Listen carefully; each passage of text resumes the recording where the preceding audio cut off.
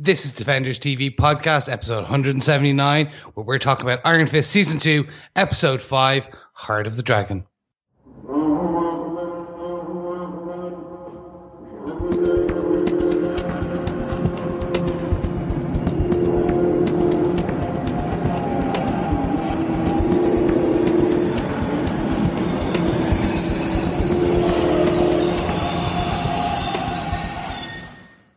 Welcome back, fellow Defenders. It is I, Chris, taking over control of the episode, where this is Defenders TV Podcast, episode 179. That's right, 179, nearly 180, where we're talking about Iron Fist Season 2, Episode 5, Heart of the Dragon. I'm joined by my fellow co-hosts, the illustrious producer, Derek. I don't even get the slash seducer joke from Kind of Funny there, Chris. Thanks. Yeah, okay. Producer, editor, writer, podcast host, Derek. Man in control, man pulling all the strings. Man with final say. Twiddling all the knobs. There you go. Man with final say. And beside me, I have our other podcast host. Less illustrious, more synopsis-y. It's glamorous. Yeah, glamorous, would give all those Hollywood types a run for their money. Certainly when I've got my shades on to sort of hide my big grey bags under my eyes and bloodshot eyes. I'll say more illuminated. I'll say that. The illuminated, secondary to be illustrious Derek. Yes, John, by the way, the co-host who is illustrious and second to Derek and maybe illuminated is your podcast host, John, who has, like Danny Rand, been kidnapped on the air by Chris Jones. Yes. Who's leading us. Come on, leader. Yes, fellow Defenders, as usual, if you are joining us for the first time, you can get everything on our website over at defenderstvpodcast.com, and that's all of our back issues, all of our current run. If you're joining us for our first episode, go back. You've still got 4 other episodes of the season to listen to our synopsis and review on. But, guys, without further ado, let's jump straight into it. Heart of the Dragon, Episode 5. Derek, can you give us some of the details? Yeah, absolutely. The episode name for this episode, Heart of the Dragon, came from Marvel Premiere issue number 16, the second issue that Iron Fist appeared in. In this issue, we heard the story of how Danny got his training and his powers in Kunlun, so really appropriate for this particular episode. Obviously, we see a lot of backstory back in Kunlun, and we see a lot of the power of the dragon that he gets. So a really good one this time. So they didn't say how he lost his powers? No, not that one. Okay. Not the second It's kind of issue. like a reverse kind of mind trick going on here. Yeah, exactly. I get but it was it. definitely a lot of flashbacks to Kunlun, so a nice choice this time. An ancient mind trick from Kunlun. Nice, yes. This episode was written by Declan DeBarra. I'm guessing he's Irish. It's pretty likely. Certainly sounds with it. a name like Declan DeBarra. He wrote 10 episodes of the TV show Originals, and the other reason I think that he's Irish is because he did an animated short for TG Ceathair back in 2003 called An Fíoch Dubh, which means The Black Hunt.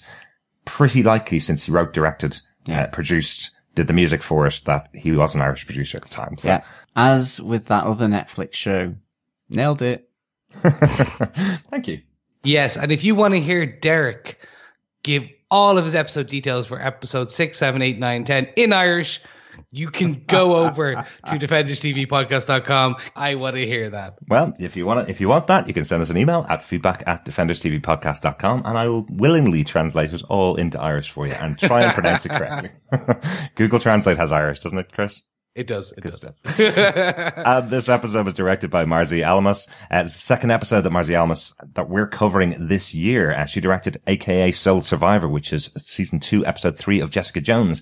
The episode where Jessica and Trish are investigating Dr. Hansen, where they find the body and they find the skull in the basement of her building. That episode was directed by Marzi Almas. So definitely remember that, and quite similar to the work that Misty and Colleen are doing in this episode. Yeah, absolutely. Yeah, no, we get some really good kind of detective-ish work throughout this episode. So the themes, and yeah, you can see it with it being a PI, but also bringing Misty in. So who knows? Maybe we'll see her a third time for Daughters of the Dragon season 1. Who knows? Yeah, no, but it is really nice that kind of Misty does sort of give a nod to Colleen, saying, okay, you've got the instinct for this. So yeah, Daughters of the Dragon, as you say. coming Yes. to a Netflix screen near you. I'm really hoping so. Okay, John, so you've just given us a tease. Would you like to give us the full synopsis of this episode? Sure. Danny Rand, revived with adrenaline by Mary Walker, is bruised, battered, and bleeding. Whilst Mary looks for her payment after completing her contract for Joy, Danny finds himself wandering the streets of New York. After his ordeal at the hands of Davos and the Crane sisters, he is captured by the Rhino Gang. Meanwhile, an anxious Colleen, with the help of Misty Knight, attempts to find the missing Danny Rand. Eventually, they enlist the help of Ward Meacham and use his company's resources to find out more about the artist formerly known as Mary. As Danny tries to escape his captors, he realizes he has lost his power. Danny Rand is unable to summon the Iron Fist, but Davos can. With his new power bestowed on him by the ancient ritual, he vows to become the thing that Danny Rand could never be, the immortal Iron Fist.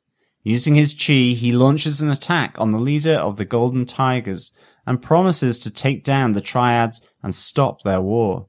Eventually, Colleen and Misty find Danny with the help of BB, and as he recuperates back at the dojo, they learn that Joy, Davos, and Mary were all behind Danny's disappearance. At Joy's apartment, Colleen and Misty confront Joy about the events that unfolded and soon realize that they are in the presence of Mary Walker and her deadly skill set. Yes, ladies and gentlemen, let's jump straight into it with our top 5 points for this episode, much like the special scoring board of a fight. So starting off with point number 1, Derek, do you want to take us away? Yeah, point number 1 for this episode. Davos goes clubbing. I like that name, John. Thanks for that one. Great opening to this episode as Davos, with his fiery red fist, punches through a wall. What a great opening to the episode. It really felt like we are now in new territory. Do you remember I said last episode that, this show is called Iron Fist and that possibly now that Davos has the Iron Fist, Danny's done, the show could be his. This seemed like he was doing his opening intro for his own TV show. Yeah, absolutely. Great opening moment. We don't see what happens for him to get that, what he has to do to Danny other than the bleeding and all that. Just having him sort of smashing down that wall, really, really fantastic. I mean, and we call it Davos Goes Clubbing, but maybe it should be as well Davos Goes Clobbering time, because, he really wants to test drive this red Iron Fist, and really see how he can immortalize or embody that immortal Iron Fist. Absolutely. And it does take us on, as we discussed during this point. He does meet up with the Golden Tiger gang who are chasing after a guy in the street, beats them up, then goes, who are those guys? And that leads him on his new path. I love this complete difference between him and Danny Rand. Danny Rand has been using his powers for the last, season or so to protect the streets of Chinatown. What we have here is Davos effectively laying down the law and saying, drawing a line in the sand here, if you're a bad guy, I'm going to punch you until you're dead. And then I'm going to punch the next guy beside you until he's dead. And then the next guy after him. That shows you the fundamental difference between these two guys. He's going, I don't care whether you say I didn't do it or it's somebody else is the big boss. You're dead. I'm taking you out. It makes good TV though. I mean, it is literally him whipping out his, red fist. And quite liking it. I mean, Mr. Ho, the leader, the head of the Golden Tigers, just the description that, he has a blunt concussion on his chest that they don't know what caused that, flew 50 foot across the room, and then his spine splintered and the back of his head was caved in. Yeah. So, Davos really does like to use his Iron Fist for clubbing. He looked good on the dance floor as well with those knives. I did like how he took out those sort of henchmen of Mr. Ho, the leader of the Golden Tigers. Or, as we say, he got murked. I loved it. What Declan the writer did was really your introduction to a superhero. It's like he comes in, he saves the innocent. The innocent, as the superhero is leaving, the innocent turns around and goes, wait, what's your name? I'm the immortal Iron Fist. Literally, if he had made his voice more gravelly, I would have gone, Batman, is that you? No, sorry. It was just the perfect right of shock, awe, and giggle. Absolutely. Actually, should be awe for the wall, shock for, wow, he's violent taking those guys out, and giggle for the joke. I love when he went to the club. I love the way he just surgically takes out each of the bodyguards, no quarter given. Yeah, can I just say it was murder on the dance floor? Oof. Well, for that, yes, you could interrupt for that. Oh, Sophie Ellis-Bextor could actually get her song used in another TV show. The veracity he does with taking out the leader of the Tigers. Yeah. Just that punch. And I was like, oh, that's going to be battered, bloody, and bruised. And it was not till later that we find out what level of damage he actually does to the corpse at this point. Well, yeah. Even though he's a different take on the Iron Fist for us in comparison to what we know for the Netflix shows, right? He's a different style of protector, if you want to, lethal protector, if you will, borrowing from Venom. Definitely. I still think it was really interesting to see that he's willing to work with bad guys to better his own cause. Yeah. He spared one of the bad guys on the hope that he gets the next two. Yeah, not just any old person, but that is the hairpin to the eye guy. Yes. He's got the eye patch. He's actually survived Mrs. Yang's hairpin going into his eyeball, which for Jews, I've already survived one death attempt on me. This guy, I'm not going to mess with. I think I'll just side with him. But it's even before that, because it's only on the second time I watched him that I actually clocked that, okay, he's got the patch over his eye. Because the first time I actually thought, is this Misty's guy who was undercover, who was in the hospital, because of Iron Fist Danny Rand unleashing, his chi at the parley? And I was wondering, is that why he is so keen to sort of do that list and meet him to take down the Golden Tigers? Because he's kind of like, yeah, this is my way out. I can get the Golden Tigers wiped off. You know, I can get it sorted. But yeah, he's definitely the survivor of the hairpin to the eye. Yeah, fair dude. You would have thought that would have scrambled his brains because it was quite a long hairpin. Yeah. You would have thought, wouldn't you? But she missed all vital organs, did Mrs. Yang. Maybe that was what she wanted to do. She is a trained haircutioner. Maybe. Hair executioner, yes, possibly. Possibly. Yeah. But no, I did like this one thing about Davos, just that feeling that I got when he said to the guy he saved, where can I find more of these, when he kills the first two Golden Tigers or knocks the first two of them out. It felt like having the Iron Fist is almost like a hunger that started in him. He's been waiting for this since Danny first got it, since his whole life, as we hear later on in the episode. Now that he has it, he's like, I am going to use it now to take out every bad guy. He's not satiated at all by those first two guys he takes out in the alley. Now he's going after all of them. It just felt like a real hunger thing, is the way that it was being played by Sacha Dhawan. Yeah, exactly.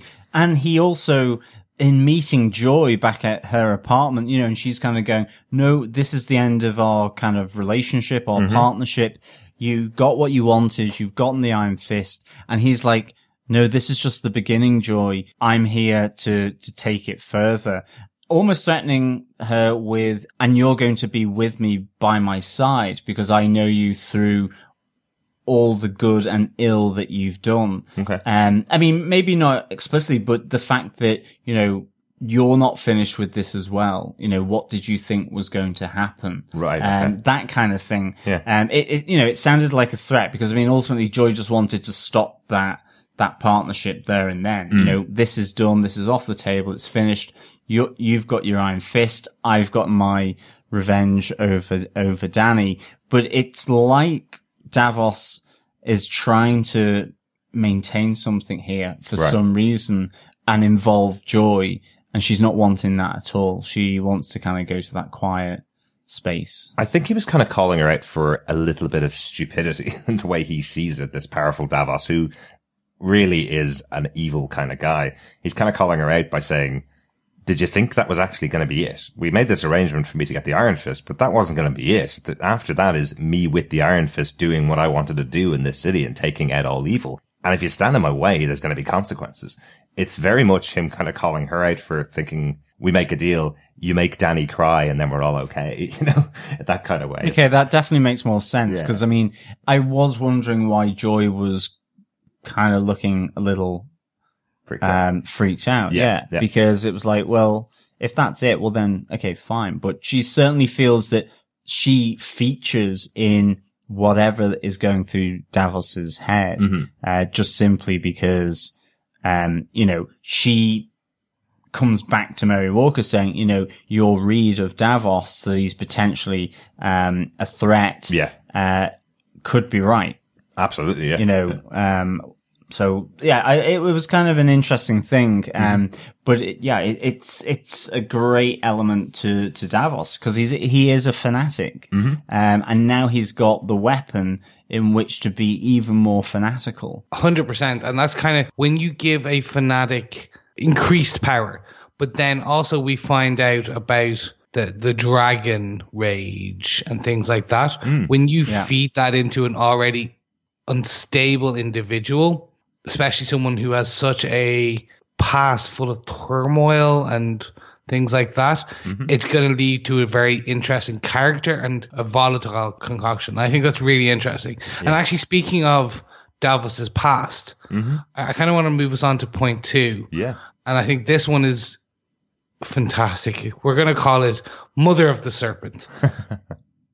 Had to, really. I never thought I would empathize with Davos to a point so far. He's always just been the guy, well, like, woe is me, Danny beat me, the loser who doesn't like to lose, the loser who doesn't want to be second place. But now we actually find out the reason. His nurturing mother, if you want to call it that, or unnurturing mother. Less nurturing, more complete and utter nightmare. Well, she's definitely nurturing him, but just not in a great way. Yeah. She's fascinating, absolutely fascinating. I love this moment at the beginning. And we talked about it earlier on in the season when Davos is forced by Joy to sleep with her former partner to get the bowl that he wants for his ceremony. This idea of him being a monk and being forced into this position of remaining pure, remaining chaste, the whole idea of his entire life is to get the Iron Fist. That's the purpose of his life, according to this mother, that's been treating him this way all the way through his training. You can now see a little bit more, cut through that surface that we had with Davos back in that episode, where you realize how important it is and why he is the way he is because of the way he's been treated and the way he's been brought up. This woman has her own ideas and is treating Davos this way, even though he's living his life alongside Danny, who's not getting these kind of lessons from people. Yeah. And the one line that just moved my caring to pure empathy of the character, or my enjoyment of the character to pure empathy, was, better I were barren than you lose your birthright to an outsider. Yeah. Oh my God. Absolutely. And she goes for the kill. Oh yeah. And he still goes back and asks for forgiveness. And we get this beautifully shot scene of Davos against the door, pouring out his heart, asking for forgiveness, talking to a door. But then we get to see his mother's reaction on the other side that he never saw. That was potentially one of the most heartbreaking scenes, I think, of the 2 seasons so far. Yeah. Absolutely. Totally with you there, Chris. That for me was absolutely phenomenal, flashback scene of him on the other side of the door from his mother. And just that amazingly touching missed opportunity, even though it's through, I don't know, an oak door where their hands could have met between it. You kind of almost see that softer side of her. She's been quite a harsh mother in the other flashbacks. And I think that's what gives it even more emphasis, despite that real harshness. He wants her to love him. He's giving her an opportunity to say that to him because he's going to go off and he might be a pile of bones in foreign soil, I think the way he describes it. And yet she tentatively moves to do that, but ultimately is too late. She may have said something, who knows? Yeah. But at the moment that she places her hand on that door, Davos's hand is being removed and he's walking away.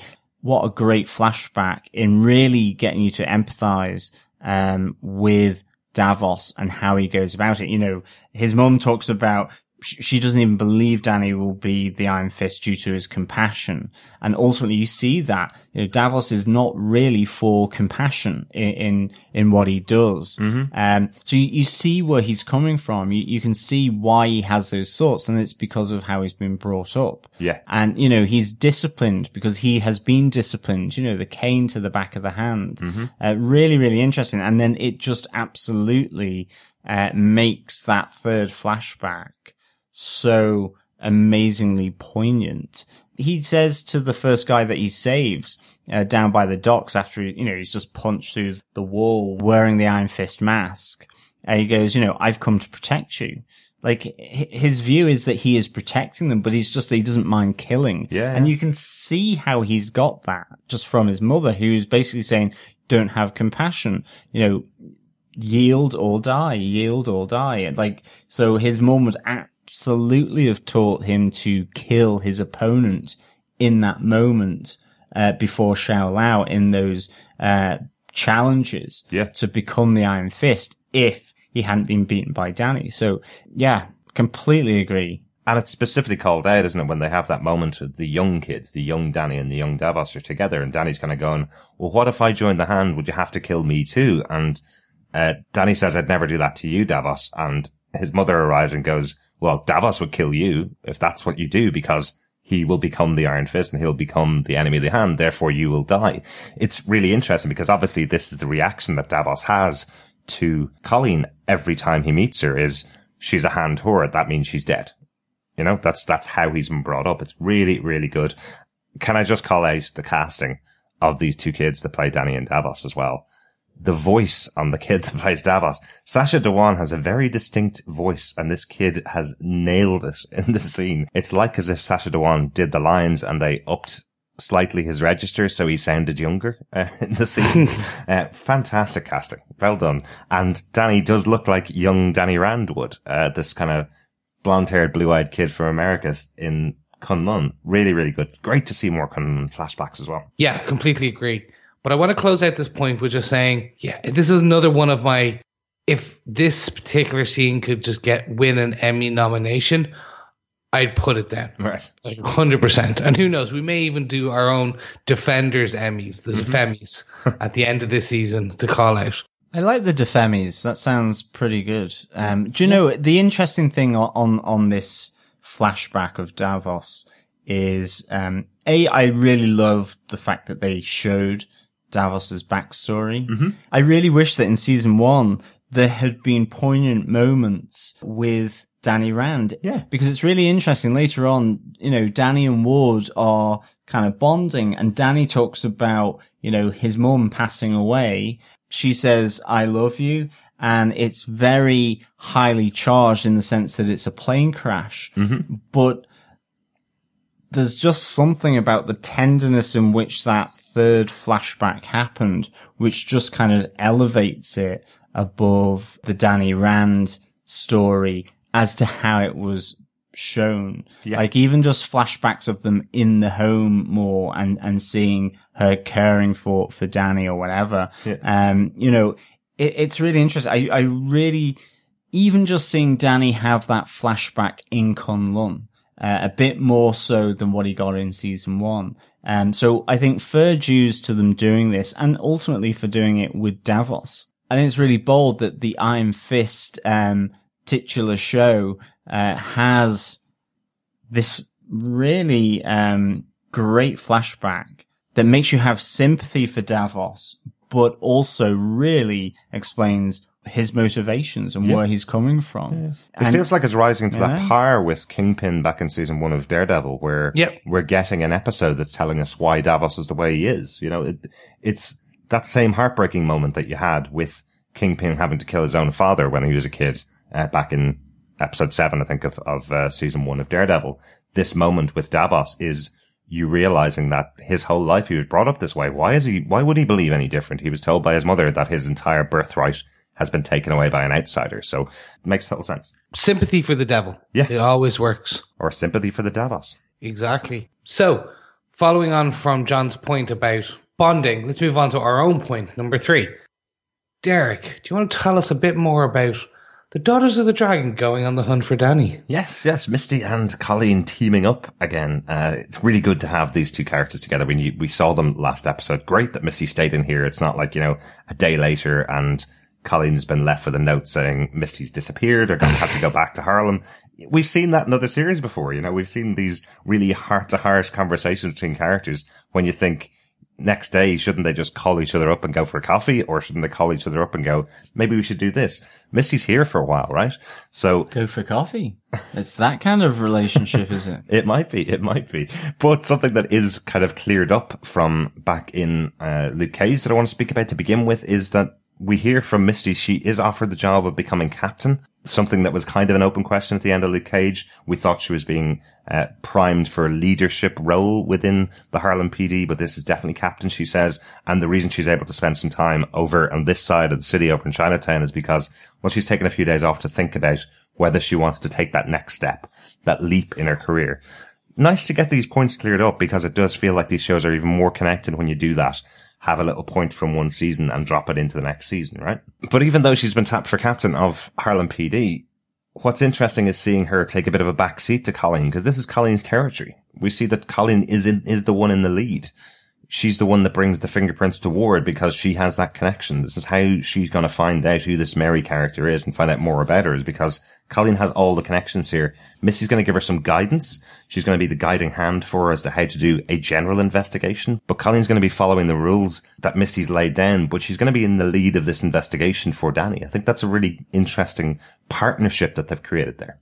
Yeah, I think this is really good. It's like, it's so natural. I mean, even just down to the fact that, you get to learn that Misty is running background checks before she goes on a date. And she's also taken care of Colleen's side of the pavement or the sidewalk, as she says, running the background checks on Dany. Mm-hmm. It's really good. And I think as well, you really get to see Colleen, and it really brings out more about her because she's not around Dany. And yes, they're very honest with one another, but Misty's her friend. And so there's a different chit chat. There's a bit of different pitter patter. And, it's like we absolutely love Ward Meacham. He's cheeky chappy extraordinaire that we all think is like a real nice scoundrel. But for Colleen, it's difficult. And she's like, she says this to Misty, and you get a really nice moment when, Colleen's like having to go to him to get, Rand Enterprises security to run these prints, in order to like try and find out who Mary Walker is. So all these different moments are just really, really good, I think, between these two. It kind of just adds this depth to Colleen and to Misty. But away from Dany, because it's not about Dany, it's about Absolutely. Colleen and Misty. It really adds that depth. But did you see that look that Misty gave to Ward? She definitely wanted a cup of coffee with Ward, didn't she? Until she saw the face on Colleen just going, no, actually, maybe I want to steer clear of that guy. Well. And you see Misty kind of going, well, I trust your opinion, actually, Colleen. What is she going to do with that Maserati arm to Ward? That's what I would say. It was certainly a bit of sexual tension there. They were both giving it the old wink, wink, nudge, I think he goes smile. I think he goes into Misty's inbox of background checks to check, right? Isn't that what happens? She kind of goes, oh, I like this guy. He's a millionaire. He seems kind of cheeky, grand, right? He's on the list to do background checks, and we'll see if we go out for dinner on Saturday. Yeah, I've never heard it called that before. But yeah, I mean, I think, it's just really, really good. I mean, the whole thing between Misty and Ward with the Maserati arm, just so cool. And again, it just brings out this relationship between, Colleen and Ward, who, ultimately Colleen's trying her best to actually like this guy because she thinks he's a bit of a douche, really. Yeah. So really good. Yeah, I really like this, and I like how they continue there's a partnership there, but we do see, as you said, Misty taking that back night. I love the humor. I love the tension between Ward. I love the Maserati joke. And then I love even more when they get in the car and discuss and joke about the Maserati. I love running background checks as Murder on the Sex Life, but it's fantastic on the numbers. Yeah, absolutely. For the perps. That's really good. I just love these two characters. I did enjoy when they got to the site of the fight in the club. You see Misty even go, she's my CI. Yeah. So she's good. She's in.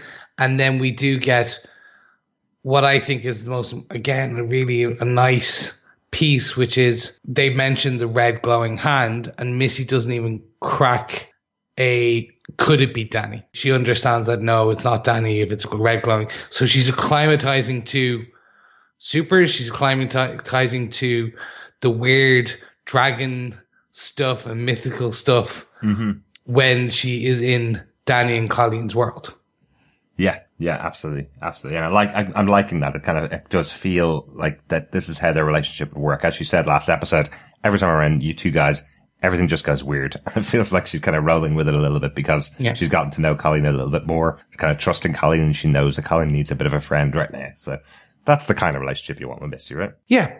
Yeah, I mean, it's just great seeing Colleen and Misty, sort of really talk about Colleen's life and the fact that she's stepped away, having the jokes, really opening up about, I suppose Colleen's now extended family with Danny and Ward. The two of them really connecting in on, what could be a useful little segue into Daughters of the Dragon, in that, Misty absolutely trusts her with her instinct with regards to investigation. So but of course that instinct leads on to our point number 4, which is wake up, sunshine, because this is really Mary being floodlit as to who she really is, for these people like Colleen and Danny that have met her previously. And it's great. I really do like it. Even just the opening up where she takes Danny from the warehouse after that ritual. She's been filming the ritual. She films him as she kind of revives him with adrenaline so that it's proof for Joy, and going to Joy to really kind of finalize that contract was really good. And I mean, again, Joy here, her reaction to that video, and I think her reaction as well, once she's back at the dojo, is kind of interesting. She obviously still has feelings for Danny here, judging by, the pain that he's gone through, the way he looks. He's all beaten up. He's got that massive wound on his chest. And it's just really interesting. Is she regretting what she's doing? Who knows? But I really like these scenes with Mary and Joy as well. For several reasons. I like the idea that Mary Walker warns Joy about Davos. Yeah. And I really enjoyed that, when they're talking about it, she goes, you can hire me. You can give me another contract. I can protect you. If you don't want to run from Davos because you want to build your life now free of him, you need to eliminate that threat. And just how, Joy would say what I think we all would is like, well, eliminate has connotations. And she's like, no, it doesn't. It means exactly what it says on the tin. Eliminate. Do you want to be protected? Do you want to feel safe? Or do you want this crazy Conlunian coming after you?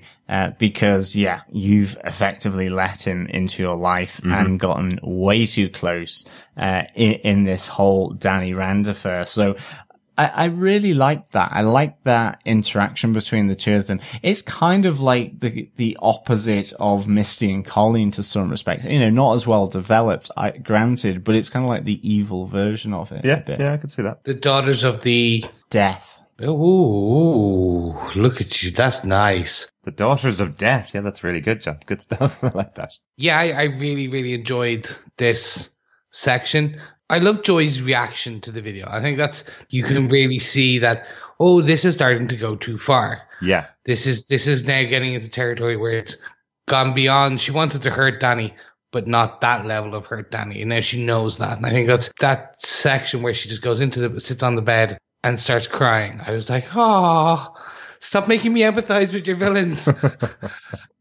What Netflix are good at, man, you know? I know. It kills me every time. But it feels a little bit like that moment where she's done that college prank going, I wonder what will happen if I poke and prod this guy, Danny, until he's crying in a corner. And then she sees him crying in a corner and goes, I didn't want that to happen, you know?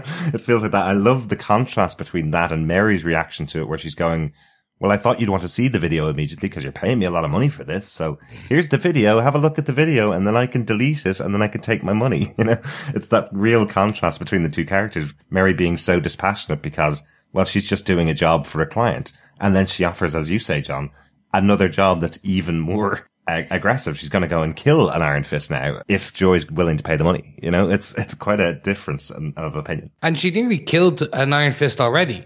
So what we see is Danny left bleeding to the point where Rhino's gang kidnaps him and they're like, yeah, you're that guy. We're going to try and sell you for some cash. Yeah. $500. Any raise on $500 for Danny Rand, the billionaire?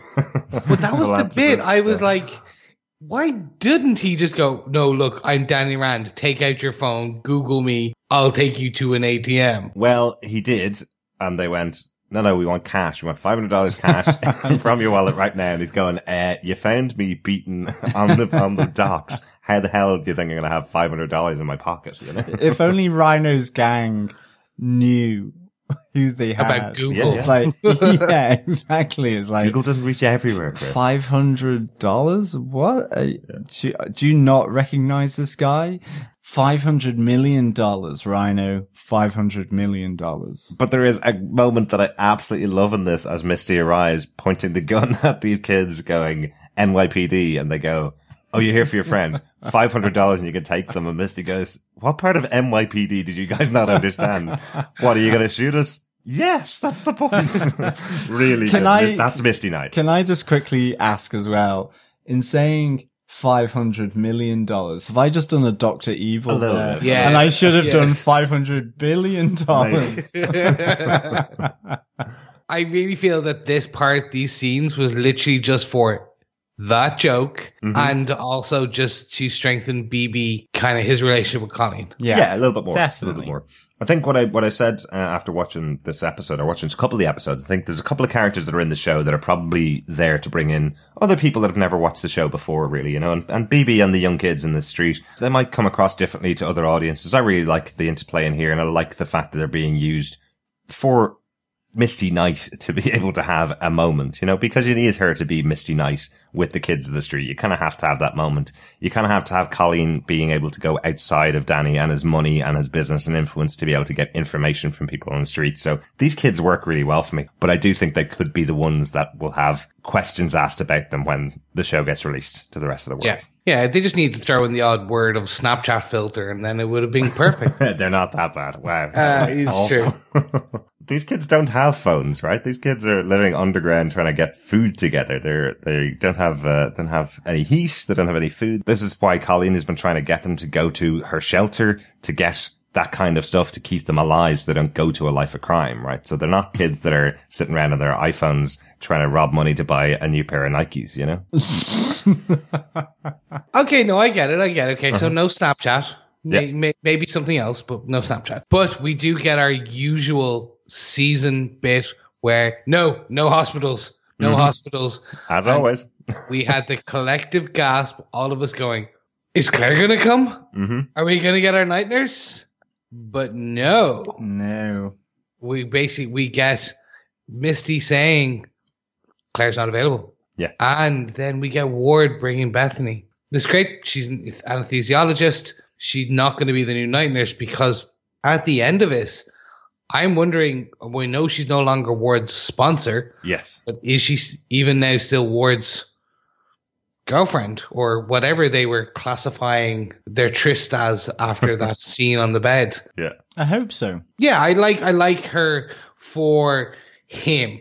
I like her for what she's bringing out in that character. Mm-hmm. But it really gets us to that next scene where we get Ward's character growth, and that's our next point. So we'll kind of talk about that in a minute. But without her, we don't get Ward's character growth. Yeah. Yeah, absolutely. And I think this is the first time we've heard Bethany's name, right? Bethany, his sponsor from the NA group that he's been in. I can't remember whether we heard her name in the first 4 episodes, but it is good to see her. And I do love that moment where she just stands up and goes, I know you think this is a really good idea, but if this ever happens to any of your friends again, don't ever call me. I'm an anesthesiologist. I'm not a nurse. I'm not going to be your new night nurse. Okay. Really good to have that. It is. You're right. It is the first time hearing her name. Mm-hmm. I loved it. It was great, that scene. What I'm really interested in is the next part of that scene, which is Mary versus Colleen and Misty. Mm-hmm. Yeah, definitely. What did you think? Really good. I loved how Colleen and Misty teamed up. You know, I mean, Misty got a massive bashing there from Mary. She's ex-Black Ops that they find out. I think the one thing is that I do like the fact that even though Mary was, you know, really hard ass, she certainly defended herself against Misty with the gun. She pulled out a machete, was going after Colleen.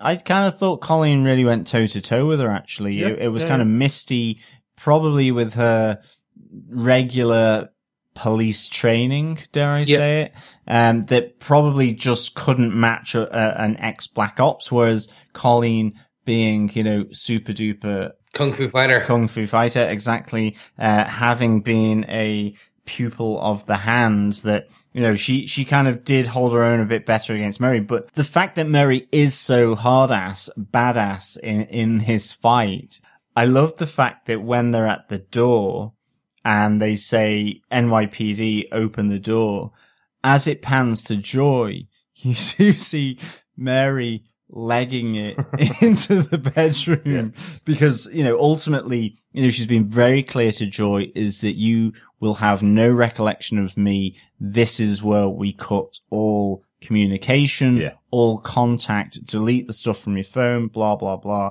And so there was a slight comedy moment as Mary pegs it past Joy to get into the room. Yeah. But nonetheless, I loved that. I thought it was really, really good. And I do like the moment where Mary is fighting with Colleen and Colleen goes, Mary, you know, it's like, and she goes, no, baby. No. Very cool. Very different character here, definitely. One other tiny touch I loved in this fight, just that moment where the camera hangs as you see Misty smacking into the bedside table and smashing the lamp in the bedroom. I don't know, it just added some dynamism to that moment. It really felt like Simone Missick had been thrown right across the apartment into this. You see the power of Mary in that moment. And as you say, I think the only reason Misty was able to go a little bit more toe to toe is because of her arm as well. I think she's able to block a few punches just purely because of the arm. If she didn't have that, she'd be on the floor in seconds, you know, but really good fight. No, I really enjoyed it too. So gentlemen, I think it's time to move on to the final point for this episode. Mm-hmm. Aren't we all just chasing the dragon? Gentlemen, this was just amazing for me. I loved this scene. I did get a bit of South Park, the dragon chasing game, where they had a video game about chasing the dragon and heroin. I got that, but I did really love this because it kind of confirmed our conclusions, or should I say, sorry, John, it confirmed your conclusions that Danny's was losing control always, and the actual Xiao Lao, or well, we can assume it was actually Xiao Lao, but the presence of the dragon is filling him with rage. It's turning him into a monster. Uh-huh. And that becomes the question for me before I even kind of hand it up to you guys for your thoughts. The question for me is, what happens when you give the rage of a dragon to someone who does not have the control of the Iron Fist? Yeah, definitely. I think it's really interesting here because Danny says to Ward, I was off center. And he says the same thing about Davos as well, which I find really interesting. And, he talks about that he wasn't centering his chi, that he was effectively just burning it up. Yeah. It is interesting with this loss of his chi and the Iron Fist is that I suppose at the moment we are assuming that it's kind of transferred in some way to Davos. Directly. But at the same time, it may not fully have gone from Danny Rand in that he doesn't necessarily need to do the same ritual to Davos to get it back, or a different ritual or something like that, but that he can build it up again. I don't know. I'm kind of speculating there a little bit. Feels like it's gone. It feels like he's lost the Iron Fist power completely. He's just back to being a kick-ass martial artist again. It does, absolutely. But I'm just wondering, because there is that kind of thread within Iron Fist and some of the stories where the loss of it is more about him. And we saw that in season 1 to an extent. And I'm just wondering if, because this is a different glow to it. It is a reddy orange rather than a yellow. So, and that could just reflect in terms of the personality, obviously. Maybe. It's an evil glow. I feel like that's coming from the fact that he took it rather than. Yeah, possibly. Yeah, I love the fact that they bring Murray and Joy back to the dojo. Here, whilst, you've got Ward babysitting Danny, and they're having this really great moment between these two guys. Yeah.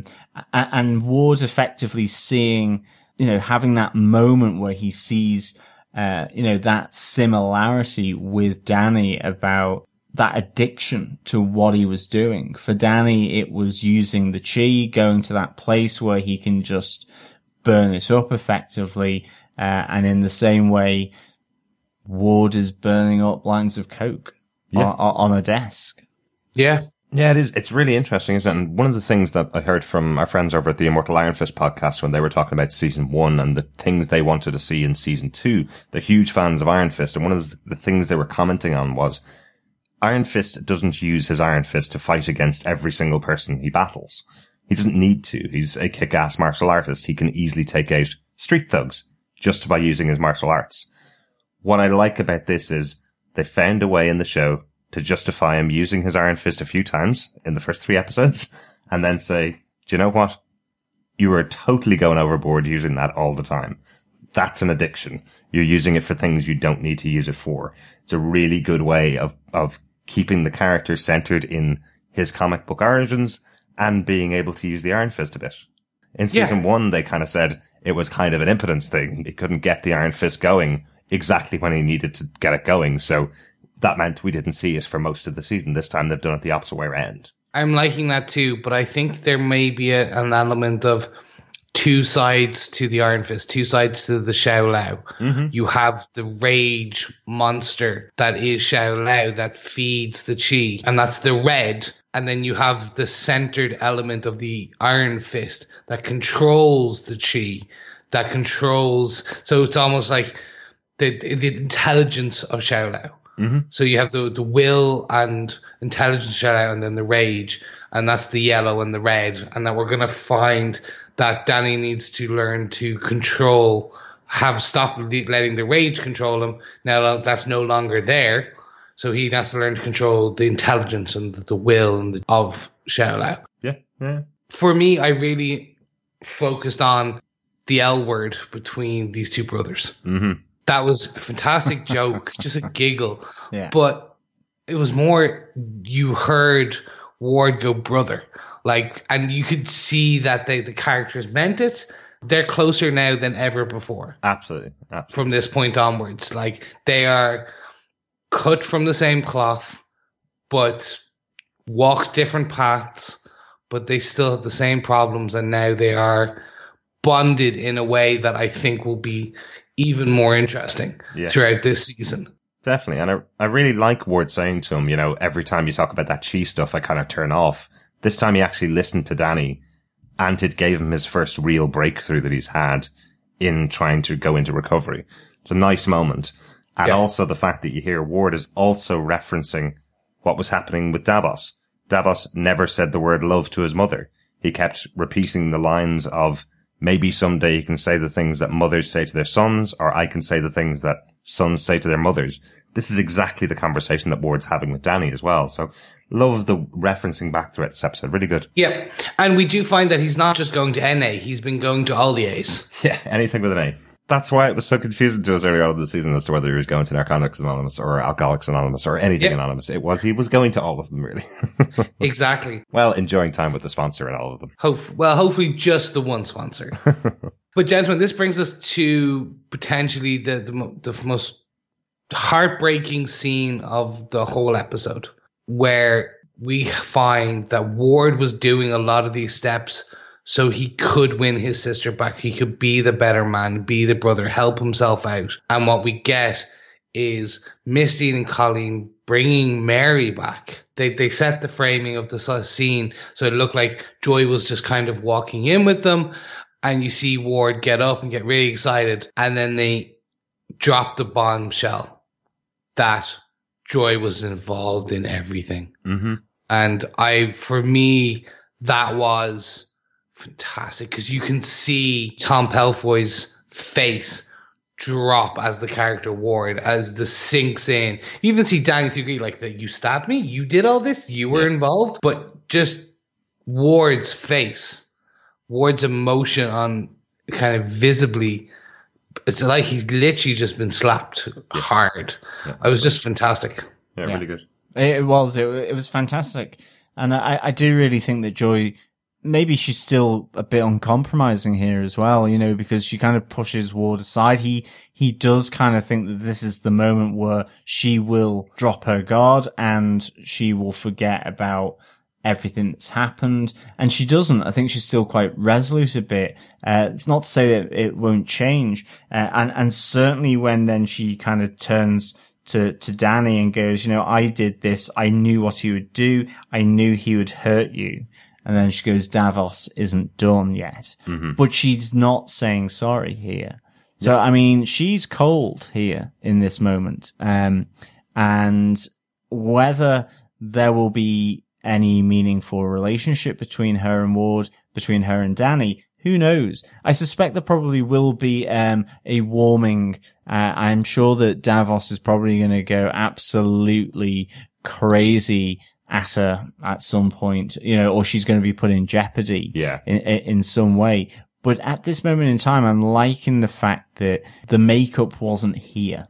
She actually is saying, look, I've done this. I mean, because effectively she has been caught hook, line and sinker by the NYPD with someone who can be identified as having kidnapped and effectively tortured a billionaire. Yeah. Now, okay, I know that he's not going to press charges and all that because it lasts too many questions, but you know, she is absolutely exposed here. And that's what I really like as well here, is she's completely vulnerable. And yet she doesn't say sorry. And she absolutely takes responsibility for everything as well. She says, this was my plan and Mary's only involved in it because of me as well. You know, it's not just that she's throwing the plan out there, it's that she's taking responsibility for the whole thing as well. Yeah. I think it's time we start wrapping up this fight. Do we have any notes for this episode? A couple of quick notes. From me, if that's all right. The moment in the car with Misty and Colleen, where Misty gets the call for a possible 616 on the phone, just because there's obviously some listeners that have various knowledge about the Marvel Cinematic Universe and Comics Universe. 616 is known as the Marvel Comics Universe. So every time you see a reference to 616, it's always the Marvel Comics Universe. So just to mention that, it also sounded a little bit like the Agents of S.H.I.E.L.D. designation, where they call out an 084 as a we don't know what it is. So the NYPD have a very similar kind of designation as well. Yeah, I love that reference. Good catch. Yeah, the only note I've kind of really got here is that when she finds out that Davos has the Iron Fist, when Joy finds that out, Joy says that the phrase, every good boy deserves one, to Davos when he's come to the apartment, which seems to be a reference to the musical mnemonic, every good boy deserves favor, which is used by musical students to remember the notes of a treble clef. And I'm just wondering whether there was anything in that. Not entirely sure, but that there could be some kind of hidden meaning in Joy's kind of bit of sarcasm aimed towards Davos here. Yeah. That maybe we're not sure of. Yeah. It's one of the earliest notes that a lot of musicians learn, the treble clef. It's one of the first things they learn. And this is at the point when they're still learning mnemonics to play them. So really want to know, we have some big music fans out there. Is there anything she could have bent with that? Let us know when you send in your feedback to feedback@defenderstvpodcast.com. Yes. Myself and my illustrious host, John, will do a quick deep dive into the background and comics origin of Davos in our next episode. Just want to kind of explain the differences, what we're seeing now from the birth and origin of Davos to the birth and origin of the Steel Serpent now in the TV show, because they are there. So yes, as a little bit of a teaser, make sure you stick around at the end of the next episode and we'll give you that. But gentlemen, on that teaser and cliffhanger, so Derek, let's have you up first. Do you defend this episode of Iron Fist? Sadly, my voice is going from all the podcasting we're doing, so I'm going to have to make this really, really quick. I absolutely defend this episode. It's fantastic. A great episode, great character moments with all these characters, and I'm so excited for the next episode. Fantastic. John, would you like to elaborate on Derek's defense? Do you defend this episode of Iron Fist? I really do defend this episode of Iron Fist. I give it 5 Disco Davoses out of 5. And if you spot there, I use the Danny Rand way of saying Davos. Davos. Yes. Davos. Disco Davoses. Yes, the musical puns came aplenty, which made me laugh. Murder on the Dance Floor. You Look Good on the Dance Floor. Splat on the Dance Floor. Oh no, that's not a musical reference. That was Mr. Ho of the Golden Tigers. I really enjoyed this. Just that opening where Davos has the Iron Fist. Fantastic. You know, we've seen him get the Steel Serpent, tat, on his back, in the episode before. And I think that any episode that makes, or any series that makes the antagonist, you know, the villain of the piece feel sympathetic, really describes where he's got his drive, from how and why he does things, and to see that also he does have emotion. He has, you know, he's a kid that wasn't loved or had no outward love expressed to him by his mother. That's kind of really what you're seeing here. And it's very poignant, and I think it was fabulous. And that, for me, has set this episode apart from everything else so far. I think as well with, you know, Colleen anxious and worried about Danny, who's missing, teaming up with Misty, having that Daughters of the Dragon moment where they're investigating, and having that connection with Misty again.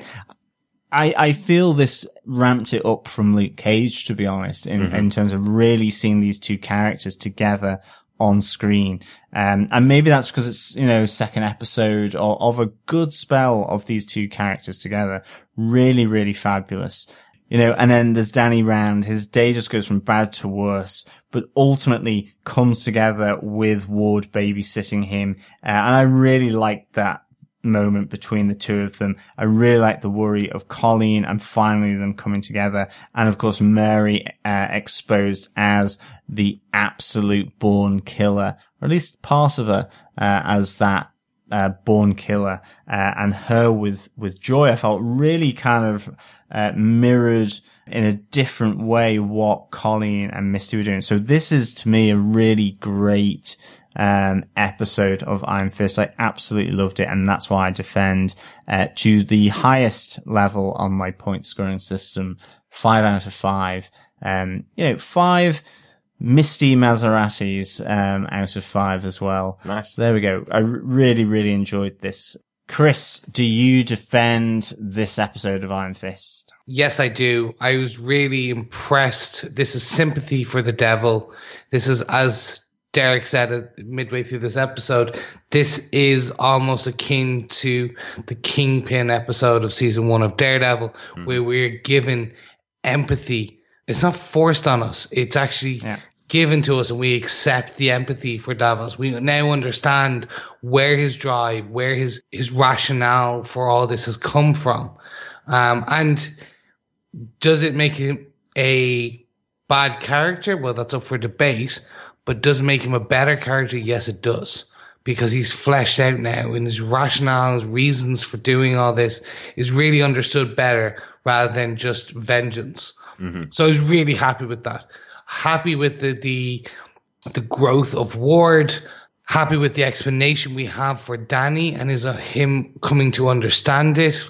Love the Daughters of the Dragon in it. So this season is still hitting all the high notes for me. It's non-stop action, non-stop growth, non-stop. It's just non-stop. And that's not a bad thing. I'm still slightly perturbed that we are now officially at the halfway point of this season. Mm-hmm. Really wishing they had stuck with the same structure that had for all other seasons.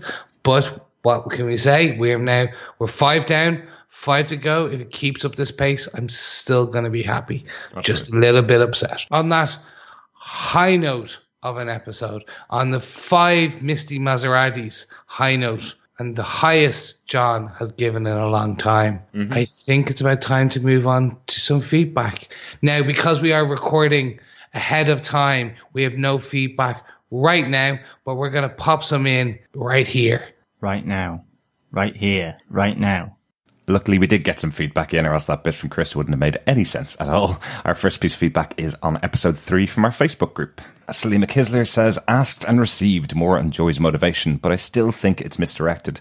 As you mentioned on the podcast, she has no idea how far out of her depth she was regarding her safety. I'm still bummed about Dany's relationship with Joy, but it was nice seeing him friendly and close with Ward. Colleen is awesome. Episode MVP. Jessica Henwick is owning this role. Yeah, completely agree there, Salim. Joy's motivation is certainly misdirected. I really am with you on that. Yes, Colleen Wing is awesome. I think, given that she's got MVP, she must play for the Baltimore Ravens. Well, she's excellent, but if she would play for anybody, it'd be the Panthers, wouldn't it? No, the Ravens, definitely. Thanks, Salim. Got some more feedback in on episode 4, John? Yeah, Robert Phillips says, Dany, center your chi. Focus your clotting factors. Don't let them drain the Iron Fist from you. Seriously dark and foreboding episode. Character shifts, near fatal attacks, corpses fresh and dried. What an episode. Completely agree. Yeah, episode 4 was superb. Mm-hmm. Yes, I did like the freeze-dried corpse, to be honest. That was pretty awesome.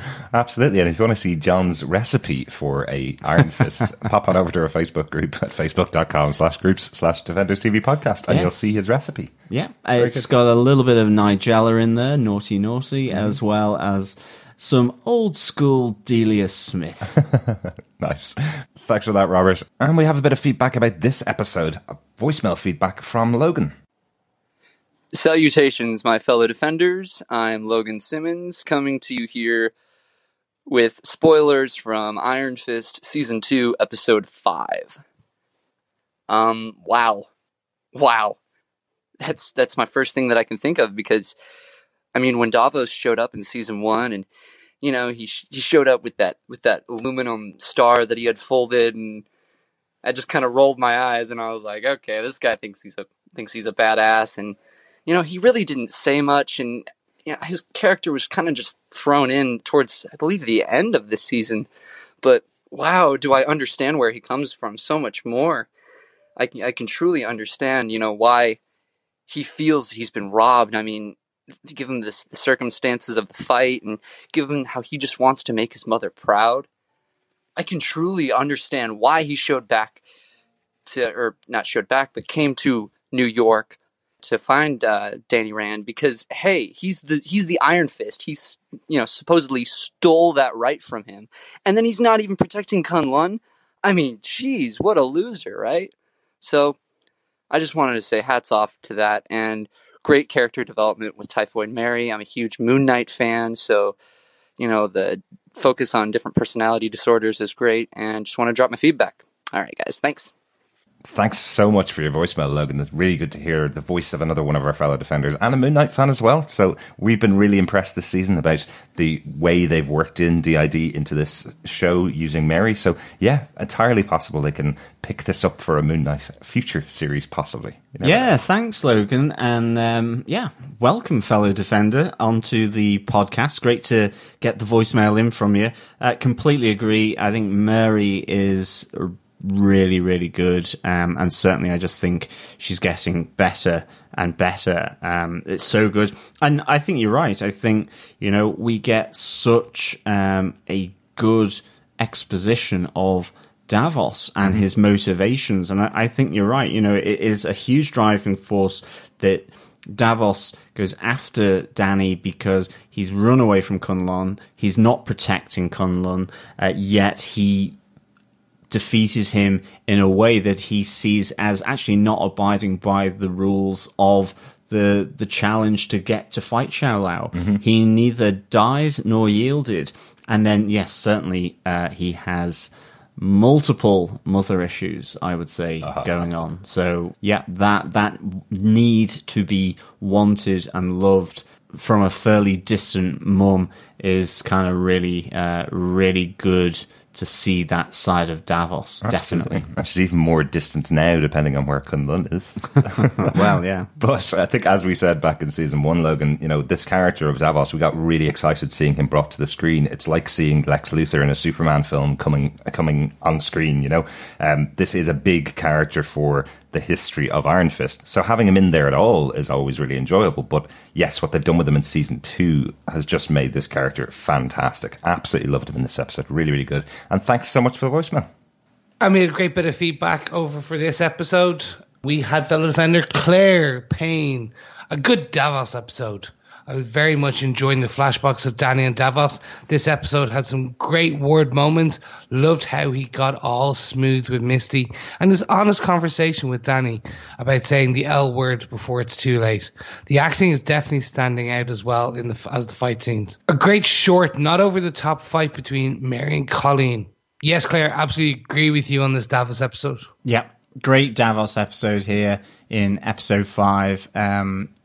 To get that amount of empathy and feeling that emotional investment in this character, who, quite frankly, is a crazy fanatic, I just think is so, so good. And the flashbacks were pretty awesome for sure. I think it really gave you an insight into the Davos of this series, where he came from.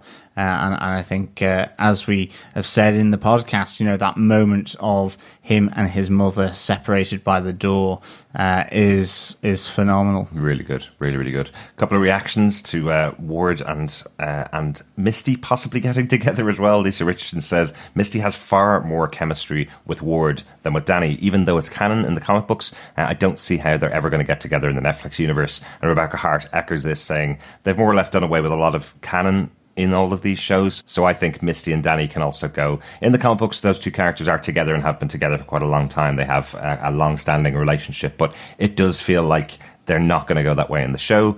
Obviously, Misty was a character that was brought into Luke Cage as a series, not into Iron Fist, so she had to have a whole arc before she ever met Dany.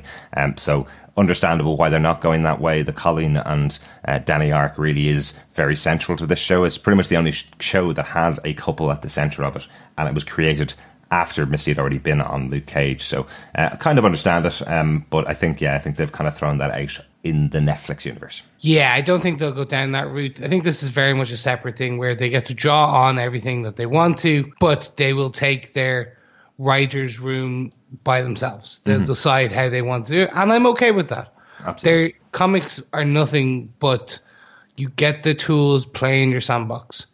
Do what you will with them, and I think as long as you do good by the core tenets of the characters, which I have to say a lot of these characters' core tenets are right on point, go wild.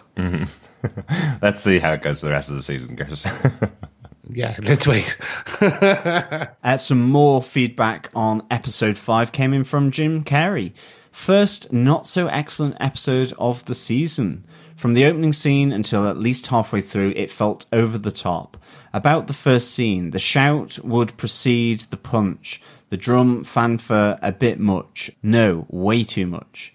Davos's march through the nightclub just too clean and dramatic. The reactions we've seen in the Luke Cage series would have much more of a pile-on than, hey everybody, let's showcase Davos's kick-ass moves. Jim continues with, Joy's shifting emotions seem natural, and she's well aware of the stakes, although I, as an audience member, am not sure what else she and Davos had planned. Great story developments, characters, relationships, but felt less the presence of a red or yellow fist than ham-handed delivery. I like the references to the metaphorical dragon and how Ward, so out of touch with his heart, grabs onto that. I, for one, hope they do not show a dragon flashback. Glad they recognise the lack of meditation and centering. I don't want a ton of those scenes cluttering up the show, like going to the bathroom and eating. I assume these are taken care of off-screen. But its absence and effects were clear. An implied foreshadowing has them defeating Davos by provoking him to stay unbalanced, not in touch with his chi, and be consumed by the fire of the dragon again. I hope it's metaphorical. Thank you, Jim, for the feedback. Yeah, no, I mean, I loved the Davos punch through in the nightclub. It allowed me to be, dare I say it, puntastic, with various references to Murder on the Dance Floor, and I bet you look good on the dance floor. Sometimes I think it's nice to have a bit of over-the-top dramatic stuff, and certainly I did like seeing Davos showcase his moves. I think the point of it was that he got them and then he immediately used them in a way that was controlled and in a way that he thought was justifiable, even if that meant it ultimately killed people. I think certainly that was what I took from it. I agree. I think with Joy, really good relationship with Davos. And yeah, I'm really enjoying the character development and these relationships within this season of Iron Fist for sure. Yeah.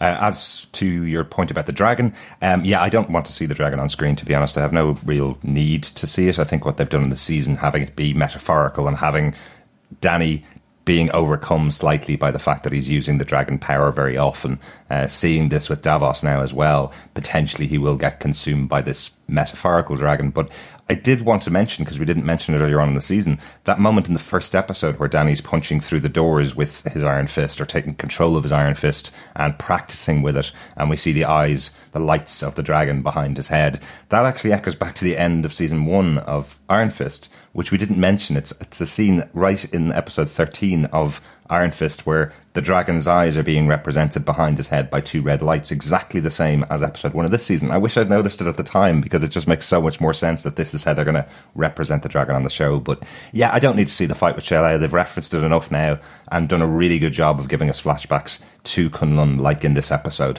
So I feel like I'm satiated in my desire for that kind of history of Dany right now.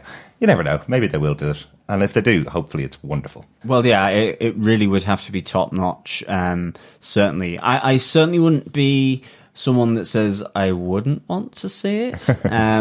But at the end of the day, whether there is the budget to do it proud is something else, I think. I think we were clinging to it in season 1 because we hadn't seen any flashbacks to Kunlun, so we thought they might do that as their only flashback to be the fight. But they don't really need it this season. It's been cracking along at a really good pace so far. Yeah, so thanks so much, Jim, for the feedback. Keep it coming on in. Yeah, we also got another piece of feedback from Jeff Childs on this episode. He says, Davos has mummy issues. Dany has had the snot beat out of him and lost the Iron Fist, but Ward makes it about fighting his dragon. Such a great scene between those two. I can't say it enough. I know we probably said it a lot on the episode, though. But it is all about Ward. Yeah, and we also have some feedback from Robert, who says, so the Iron Fist is stolen without a dragon to fight, and for the first time we've seen Dany doesn't correct someone, assuming a metaphorical dragon to let Ward begin to heal. I'm a bit disappointed we haven't seen Walker have to gain control of Mary trying to break through, which makes me think Walker is the base. Interesting. My burning question now is where the Meachums will go with their redemption arc. And notice the 4-woman battle scene in Joy's flat with no need for a man to rescue or be the demon. Yes, excellent point there, Robert. Great to see that battle between Walker, Misty, Colleen, and Joy, kind of. I think Joy was certainly standing back. I think she wanted to, I think she had self-preservation really at the top of her sort of list on that moment. She probably realizes she hasn't really got the fighting skills, but she's certainly got good grey matter between the old ears for sure. Definitely. Yeah, really good feedback there, Robert, as well. You're right, that moment where Danny doesn't correct Ward for the first time about the fact that he did actually fight a dragon. No, it is an actual dragon. It does seem that Danny's just trying to let his friend, his other brother, kind of heal at the moment. He knows he needs it. So, yeah, really good points. And as always, great feedback. Thanks so much to everybody for their feedback. Yeah, thanks everyone for the feedback. Keep it coming on in. It's really good stuff. Thank you. What some great feedback we got. Thank you so much to all our fellow defenders who've written into us over on Facebook. Gabe sent us some voicemails over on DefendersTVPodcast.com or emailed us in at feedback@DefendersTVPodcast. And we hope so, because we haven't gotten any yet. But hopefully by the time Chris has said that, we'll have had some feedback into the episodes. But if you haven't sent your feedback in yet, email us at feedback@DefendersTVPodcast.com. Yes, and of course there is our Facebook group over on facebook.com/groups/ you guessed it, Defenders TV Podcast. But don't forget to spread the love of the Iron Fist, spread the love of the dragon, and don't forget to share the podcast. You can subscribe to us on all good and evil podcast catchers, so don't forget to rate and review us while you're there. But gentlemen, I think it's about time we close up this episode. We will be back very soon with episode 6 of Iron Fist Season 2, The Dragon Dies at Dawn. Ooh. Who's going to die? Which dragon is it going to be? Yeah. Will we see Xiao Lao? Who knows? Is it metaphorical dragon or literal dragon? More likely to be a metaphorical dragon. This episode was Heart of the Dragon. It was Danny's heart being passed on to Davos. So I think our dragon in this series is the Iron Fist itself. But we will find out very soon. Really looking forward to talking about that one, Defenders. Thanks so much for joining us. We'll talk to you again next time. Yes, thank you very much, and we'll speak to you soon. As always, fellow Defenders, thank you so much for listening. It has been a pleasure. I think this is where I say the L word. But after we find out what happens from that awkward silence, we'll be back to speak with you again soon. Bye. Love you.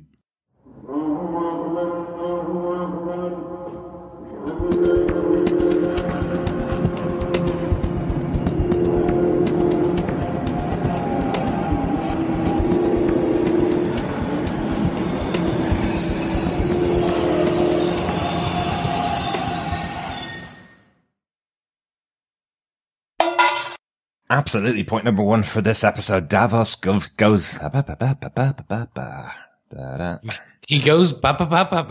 ba. Yes, that is kind of clubbing. I danced to it. Yeah, absolutely. Yeah, point number 1 for this episode. Davos goes clubbing. I like that name, John. Thanks for that one. Great opening for this episode. We have the red hot, fiery fist of Davos pointing. I like the sound Oh, of your... I said nothing. I just I gave you saw the your eye. eyes. Gosh. Yeah, no, I completely agree. And I'll kind of close out this point kind of saying, if a particular scene could get an Emmy for emotional impact, what? Reminder, that's the 3rd scene this year that you've said that about. I know. I'm going to put them all up against each other. That's your outtake. We're going to have our own Defemis. Defemis. No, that's it. Defemis, our Defemis. I like it. Yeah, that's good. I like that. We could have a 4th one this year from Daredevil as well. Yeah, exactly. Oh. And this is really kind of that awakening of Danny, of Colleen, and I suppose of Wissy as to who this person really is. And it's a great start. I think you called her Wisty there. Or did I say Wissy? Wishty! Wissy!